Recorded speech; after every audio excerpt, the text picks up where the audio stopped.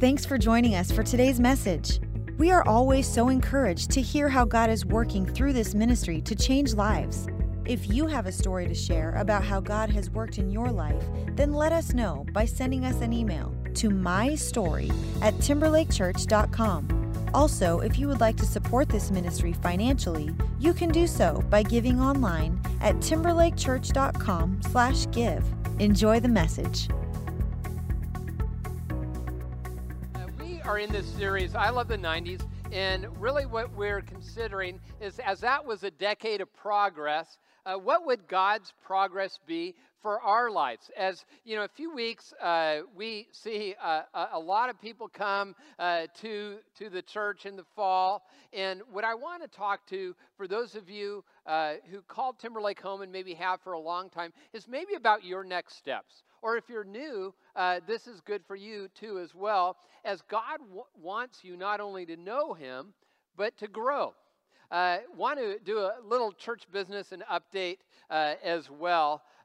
Many of you know that we launched our Woodinville-Bothell campus this last winter, and a great group of people out there, and we're excited about what God is doing. And then this summer, we've had a couple opportunities come our way. One church down in Southwest Washington, great group of people. They've sort of been following what we've been doing.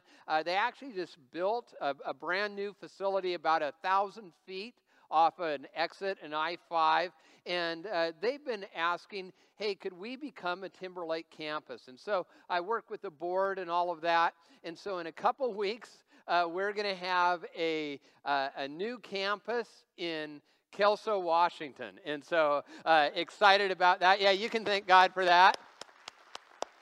I'm really thanking God because it comes with a paid-off new facility, so that's great. That confirms every stereotype you had about me and my people right there. So we're excited, and God has presented a number of opportunities.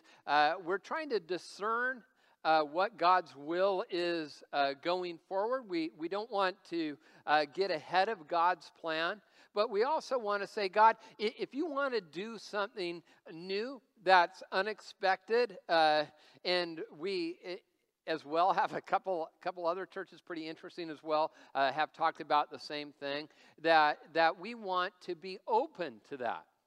And part of being open to God's plan is understanding the why behind it. And so that's what I want to do.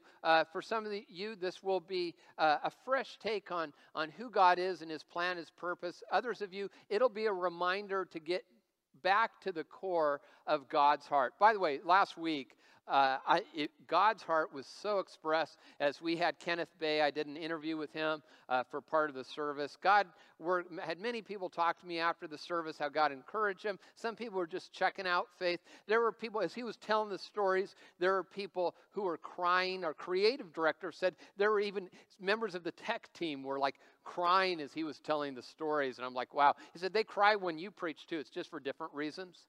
And it really was so impactful.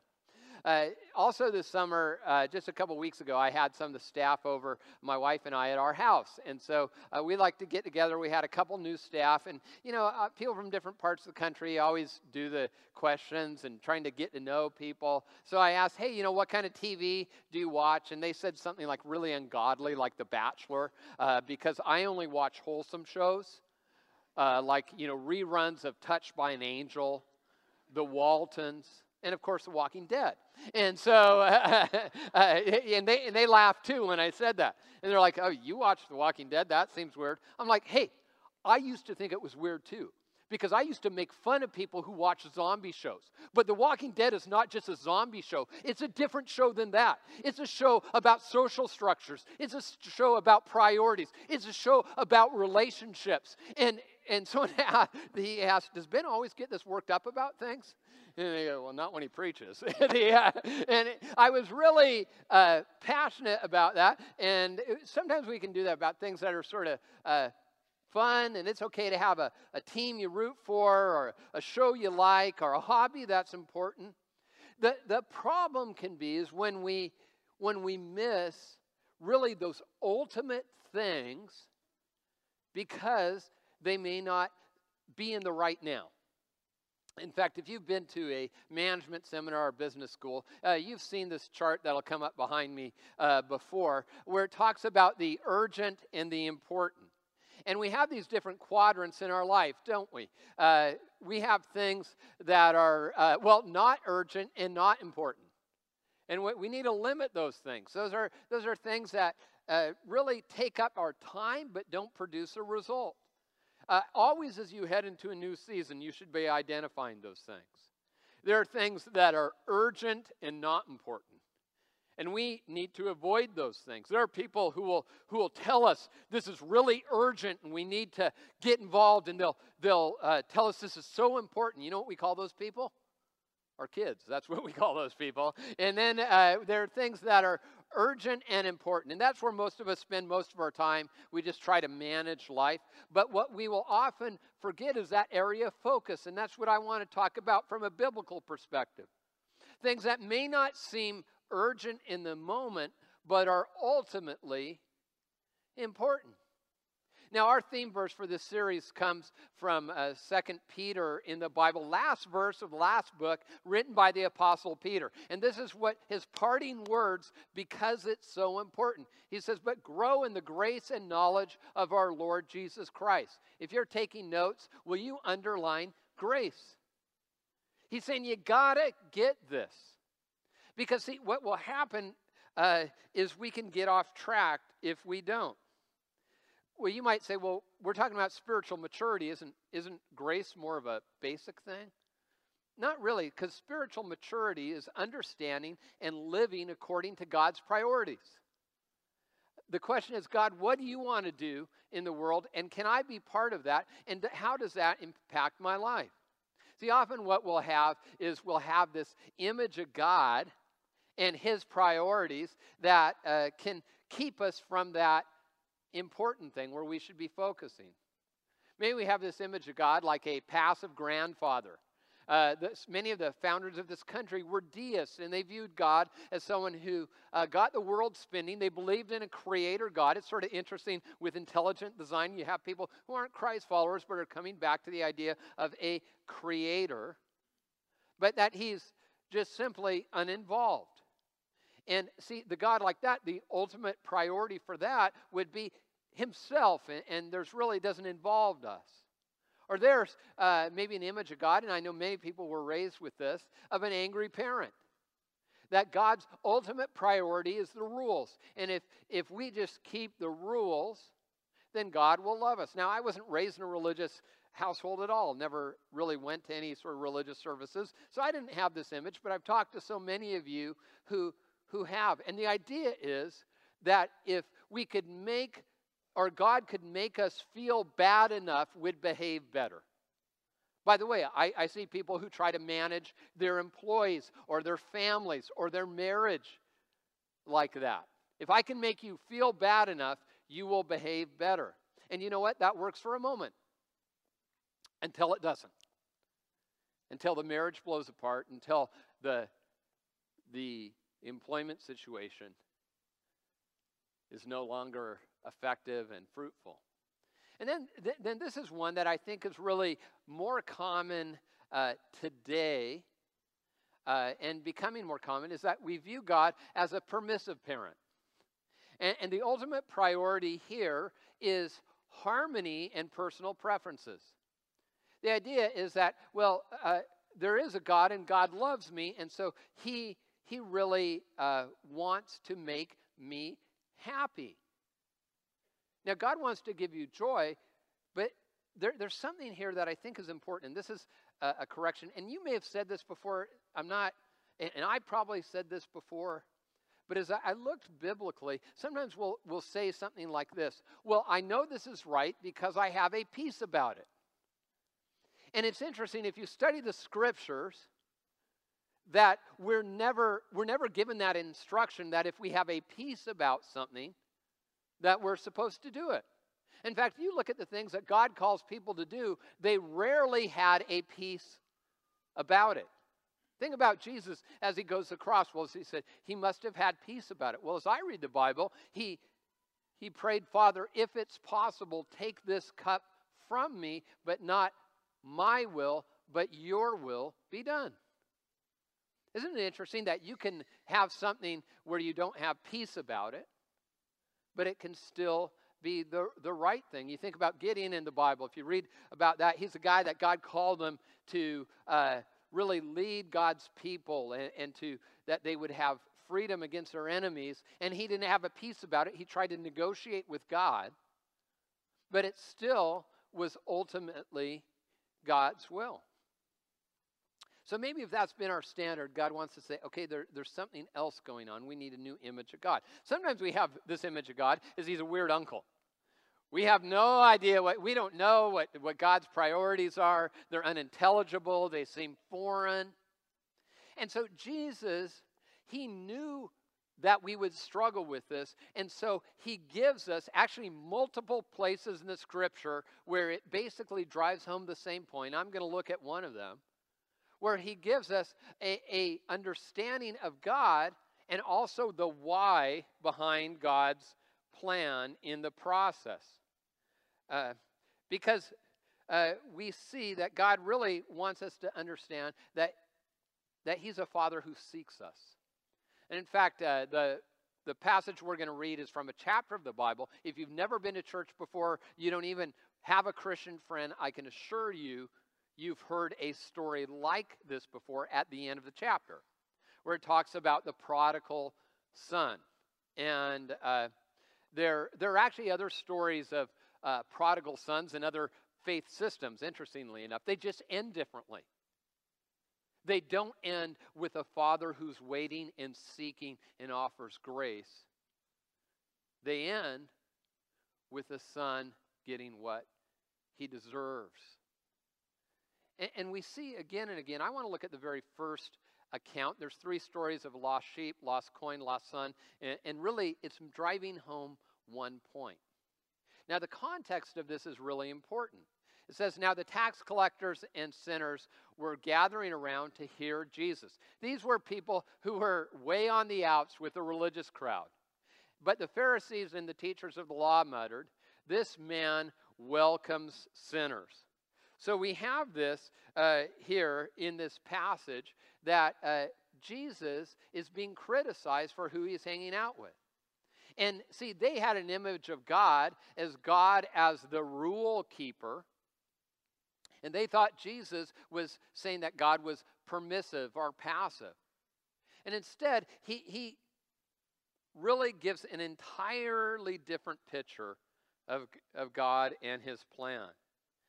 Jesus told them this parable. Suppose one of you has 100 sheep and loses one of them. Doesn't he leave the 99 in the open country and go after the lost sheep until he finds it? And when he finds it, he joyfully puts it on its shoulder and goes home. Then he calls his friends and neighbors together and says, rejoice with me, I have found my lost sheep. I tell you that in the same way there will be more rejoicing in heaven over one sinner who repents than over 99 righteous persons who don't need to repent. And you might, maybe you're here and you say, hey, I'm a good person. I try to live according to God's plan and values. Are you saying that God doesn't care about me? He cares about you deeply. And whenever you take a step towards him, he celebrates. But it's like you, if you, well, I might ask you a question. Child Protective Services is not here, so please answer truthfully. How many of you you were babysitting, you had your own child, some child that you were caring for, and for some period of time, maybe it was just a moment, you lost them or you thought you lost them? Go ahead and raise your hand. Come on, be honest. Yeah, there's a lot of you who admit that, and the rest of you are liars. We love you anyway. This sermon's for you. So I've shared this story before. This happened a couple times. The worst was we were at Chuck E. Cheese when my oldest daughter was little. And Chuck E. Cheese is actually, for me, it's a spiritual place because it sort of reminds me of what hell would be like. And So I'm sorry if you work at Chuck E. Cheese, if there are any around. I'm really sorry. Anyway, so Chuck E. Cheese, we were in the ball pit, and my daughter was there, and I'm not going to be one of those dads who's not playing in the ball pit. So I was playing and throwing the balls, and I was having a perfectly good time until I realized that someone was missing, and it was my daughter. And all of a sudden, I panicked, and I started looking around, and it was horrible. And then after about 15, 20 minutes, I got out of the ball pit, and I just started yelling, Abby, Abby. And I didn't care what anyone thought, and they thought I was a bad. It wasn't about image management or anything like that. My ultimate priority was nothing except finding my daughter. And Jesus, he says this, you'll never get the heart of God, and you'll never get spiritual growth, how to grow spiritually, unless you get this one thing. It's sort of what you call a top button truth. If your shirt is the top button's off, everything is out of kilter. And if you miss this, everything in your spiritual life will be out of kilter. Is that God's priority is to offer grace. That's why Jesus came. That's how God works, especially with the nation of Israel. Because when someone is missing, that's God's priority. And maybe you're here and you've sort of been wandering away from God, and you say, oh, God doesn't care. He's doing his thing, and I'll do my thing. And you know, those people that God's put in your life, that sense of there's more to life, you know where that comes from? That comes from God because he's searching for you. Well, why grace first? Now, this is not only organizationally as a church, but really spiritually for every believer. Because grace meets my greatest need. My greatest need is for grace. And you think about the Pharisees, before you get on the religious leaders of that day and say, oh, I wouldn't be like that. They had this belief, and it's fundamentally true apart from God's power, that you take someone who's impure and they would ruin the thing that is pure. And so they looked at the tax collectors and sinners, and they're like, if Jesus is hanging around them, then he must be like them. And it's just like if someone's sick. And you guys remember when the swine flu, that was a big deal? So kid you not, it happened here. I can't remember who, so if it was you, I don't even remember who it was who did this. But it was after service. I hadn't seen someone for a while, and I just said, hey, great to see you. How you doing? And they go, good. I had the swine flu. That's why you haven't seen me. The next thing I did was not to give them a hug. It was to say, hey, have you ever thought about the online campus? Why don't you do that like for 47 weeks or so, you know? I want to wash my hands because I know I'm not healthy enough probably to withstand that. But Jesus is saying God's holiness and health is greater than your worst sin. There's nothing you can bring to God that he can't handle. The most perverse thought, the greatest pain you cause someone else. But it has to be brought to him. In fact, speaking of Jesus, it says, in him we have redemption through his blood, the forgiveness of sins in accordance with the riches of God's grace. Will you underline God's grace? Well, second, grace frees us from image management. That we don't have to walk around and say, this is who I present myself to be. And in fact, it's just like going to a doctor. Is if you have an illness, you have to go to the doctor and tell them the symptoms so that you can maybe get the medicine or get the instruction so you can get better. And so if I'm trying to pretend like I'm not sick, pretend like I don't have a problem, then I never make any progress. And maybe for you, you're saying, hi, I'm just not growing spiritually. Are you into image management?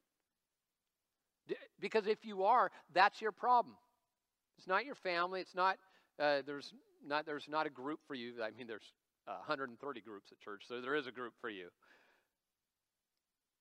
Is where you say, God, I need to grow in this area. And if you can't identify a place where you really need to grow spiritually, and I'm not just talking knowledge, we all need more knowledge, but I'm talking about something besides that,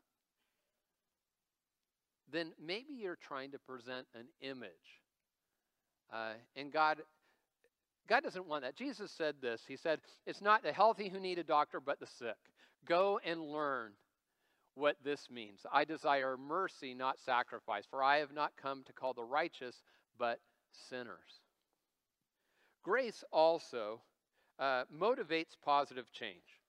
In fact, you think about the Apostle Paul, he talked so much about grace because he lived with a God who was just about the rules. And he says this, but by the grace of God I am what I am, and his grace to me was not without effect. I worked harder than all of them, yet not I. The grace of God was with me. He sounds like he's working hard, but he's not working hard to earn God's favor. It's a response. And you might say, you know, I know I should take a spiritual step, but being baptized, that would just be, you know, I should have done that years ago. So it's sort of embarrassing. And it's one of those things, by the way, baptism is, you know, it doesn't cost you anything. We actually give you a free T-shirt. And I've told the story about that because we had someone who wore a white T-shirt, and that was a disaster. So we give you a dark T-shirt. And so we help you out. And maybe you say, or giving, man, give, but there's just, you know, that's just hard on me, and you haven't really said, okay, God, I'm going to put you first in my finances. Or serving, you know, I'll go ahead and give, I'll tithe, I'll do that, but I won't serve. And you say, really, it's this problem or that problem. Here's what it fundamentally is. It's an understanding of grace problem. Because those things don't earn God's favor. It's a response where say, God, because of what you've done in my life, I want to respond with my whole life. That means leveraging my relationships for a friend who doesn't know you, or maybe giving up one of my priorities where I feel like I've been offended and offering forgiveness before the person even asks for it. See, when you fundamentally understand God's grace, it changes everything. But it's a response of someone who cares about you. A couple weeks ago, was at the Sammamish Cafe over where I live with my family. I go there many mornings during the week for meetings, but I was there after church. And as I was there, was ordering drinks, and the server, who knows me well, says, oh, you're back on caffeine, aren't you? And I said, yeah, I'm back on caffeine. And because I was off caffeine for a while, she knew that because was dealing with some high blood pressure thing, but got that under control. So I got back on caffeine. And she says, do I sound like I'm justifying here? So I'll go to a 12-step group later. So she says, well, I think you really should go back off caffeine. And there's a crowded restaurant. And she's saying this. And then I smile, and I'm like, yeah. And then she looks at my family. She says, don't you think he should go back off caffeine too? And I'm like, well, there goes her tip. But it's sort of funny. She literally, just wonderful, sweet person. She was saying, hey, this isn't good for you, and I want you to be healthy. And see, when I understand that when you understand it from someone where there's grace and someone who actually is caring and interested, and then it's not this thing of I have to, is that response of doing the right thing. And so I've decided I'm going to go off of caffeine after I drink up all the soda and coffee in my house, which will be a year or two. And do you understand God? See, that's the motivation. That's the ultimate motivation to change. See, God, he sees the mess you bring. I don't know what that is. It could be a little mess or a big mess. He refuses to define you by that. And don't let anyone else define you by that. But he doesn't want to leave you in that. Because he loves you. And if there's been a nudge, and maybe it's come through a circumstance, maybe it's come through a person, or that small voice of the Holy Spirit, that thought, I always say, I say that, and people are like, okay, how do I know the voice of the Holy Spirit? And my definition is always simple. You hear this voice in your head, and it sounds like you, but it's too smart to be you. That's the Holy Spirit. And so that voice in your head, that would just say, it's time to change.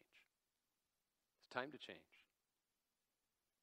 And maybe for you, it's this fourth point is that grace defines my mission. It's about finding your mission that God has for you, that God wants to call you on, so that you can make a difference. You know, as we move into this next season, you know, a few weeks from now, it's like the loaves and fishes. And, you know, it's like, whoa, where did all these people come from? And there's going to be plenty of people here. But see, if anyone's missing, if there's someone who doesn't know Jesus personally, maybe they've been living under the God of the rules or no God at all, God would say, would you open up your heart with compassion? Would you let that affect you in every aspect of your life? John Ortberg, one of my favorite authors, in one of his more recent books, All Places to Go, he actually quotes an article from the San Francisco Chronicle. Not exactly a Christian journal. It was a front page article, and it was about a lady, a bus driver. Her name is Linda Wilson Allen. And in this article, it tells about her that she is very well loved by people on her bus. The author of the article for the Chronicle actually rides her bus, and he's been able to observe her, how there was an elderly lady, and she couldn't get her groceries up the stairs, so she actually got out of her driver's seat and carried the groceries in, and that if people are a little bit late to their bus stop, she knows the regulars, that she'll wait a few extra seconds, and she'll make up time along the way. And there was a lady named Tanya in a bus shelter, and Linda could tell that Tanya was new to the area. And so he writes, it was almost Thanksgiving. So Linda said to Tanya, you're out here all by yourself. You don't know anybody. Come over for Thanksgiving and kick it with me and my kids. The reporter also wrote that of all the people who ride her bus every day, and so he interviewed her. And because being a bus driver, it's a job that often doesn't pay very well, and there's traffic jams, and there's rude customers. And he said, you're just so different. Bus 45 is so different. What's the difference? And this article says this. Her mood is set at 2:30 a.m. every day when she gets down on her knees for 30 minutes to pray to God and for the people who rides her bus. She talks a lot about Jesus and the Lord. When she ends her shift, she says, that's all. I love you. Take care. John Ortberg, when he heard this story, he invited her to his church. And his church is a mega church in Palo Alto, an epicenter of the tech industry, of course, except for Redmond, Washington, which is the true epicenter.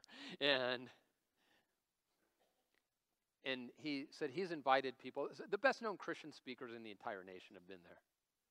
He said there's never been a longer line to talk to someone except for this bus driver, because there was that authenticity of living out God's grace. And could that be the very mission that God has for you? That there's someone in your realm of relationship where you would offer grace to. Maybe they don't know Jesus, and you say, see, he's different than you thought. And he has a plan for you. And maybe you say, hey, I can't talk to people personally. Invite them to church. That's why we do a relationship series every fall. Yeah, there'll be great stuff that'll help every person who's dating or married or, has been married. It'll be helpful. But ultimately, beneath it is a message of God's grace. And the idea is, God, I'm about your mission. The Apostle Paul said, I've been crucified with Christ. I no longer live, but Christ in me. You say, well, I'm not sure if God, he still would use me. Even in the Old Testament we read, it says, forget the former things. Don't dwell on the past. Some of you, that's what you need to hear today. Don't dwell on the past. That was whether that was your success or your failure. See, I'm doing a new thing. Now it springs up. Do you not perceive it? I'm making a way in the wilderness and streams in the wasteland.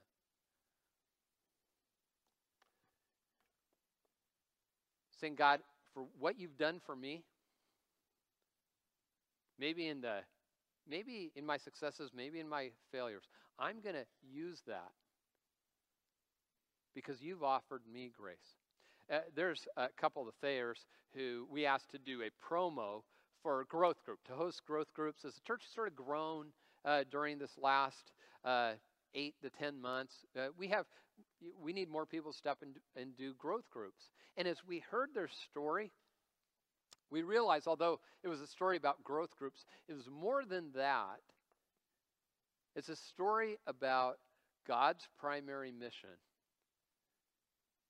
And that's extending grace and receiving that and sharing that. So I want you to hear their story. Take a look at this. I'm Dina Thayer. And I'm Scott Thayer, and we've been attending Timberlake for just over 2 years. I met my first wife in college, and we both had the same dreams, same visions, same goals as far as working in a church and working with teenagers, and we did that for quite a few years. After about 10 years of marriage, things just started going a little bit south, and when I went through my divorce is where I started to question God, and like, why is this happening to me? I've given 14 years of my life in full-time ministry, and this is going on. It's been brutal ever since, the impact that it has on kids. Do you trust God even in the bad times? When you're going through difficult times, where do you turn? And now it was time to practice what I literally preached. Really, for me, my marriage was only good for about 7 months. So and by that time I was already pregnant. So the thinking I had was, I'm gonna just stay because I really want my kids to have an intact family. It was a pretty abusive relationship almost from the start. So I really struggled with thinking, I'm outside God's will. So is this even real? Does God even exist? Does he care about what I'm dealing with, that he would let my marriage fall apart? So that led to a pretty dark time of questioning for me.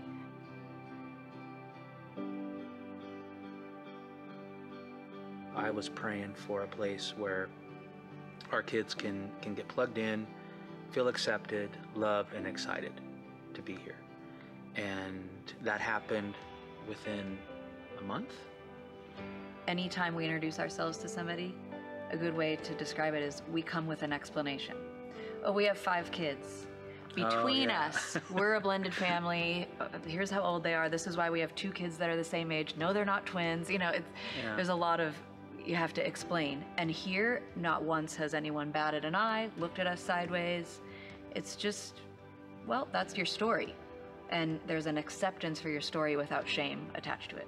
Yeah, one thing we love about Timberlake is you don't have to have all your stuff together. In fact, it's a very low shame level place where it's okay to be weird, it's okay to be different, it's okay to struggle. And to feel accepted, loved, and cared for in an environment like this that's this large, but to feel welcomed and loved in that regard is fantastic.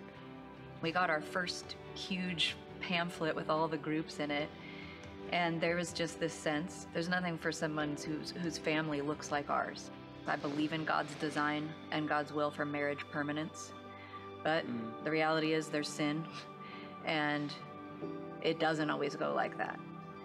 So we talked about, what if we start something for that?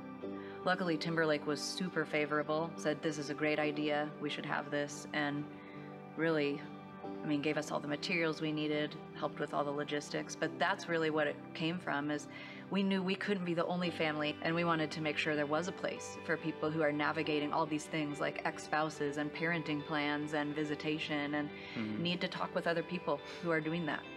I remember the very first group, I was nervous. Let's maybe at least have 1 or 2 couples show up. That's I remember praying specifically for 2, because we were like, one-on-one is just going to be awkward. Yeah. And we had 9. 9 couples on the first night. So we left there tears of joy, I would say, happy. So encouraged. That's the ugly side of divorce that a lot of people experience, but think that they're alone. And in a Christian environment like this, to be able to come in and pray for one another and let you know that you're A, not alone, and B, you're accepted. and that we had people who were going through the exact same thing that we were going through. God gave us that camaraderie. And it is really almost a misnomer to call us leaders of the group. I mean, we're facilitating and maybe helping the discussion move along, but so many times I think we've left feeling like we were the ones ministered to, honestly. Yeah. So that's been really great. That's a good point. Yeah. And what I really love about blended family ministry and the blended family in general is it is such a picture of redemption, which is what Jesus is all about. Taking broken stuff and making it into something beautiful that you never could have imagined. I look at where I am now in my life, both personally with a new bride here and a new profession, and look around all the things that I have and the friends that I have and how I can hold my head up high. And I'm a blessed man. Went through a lot, but a very, very blessed man now.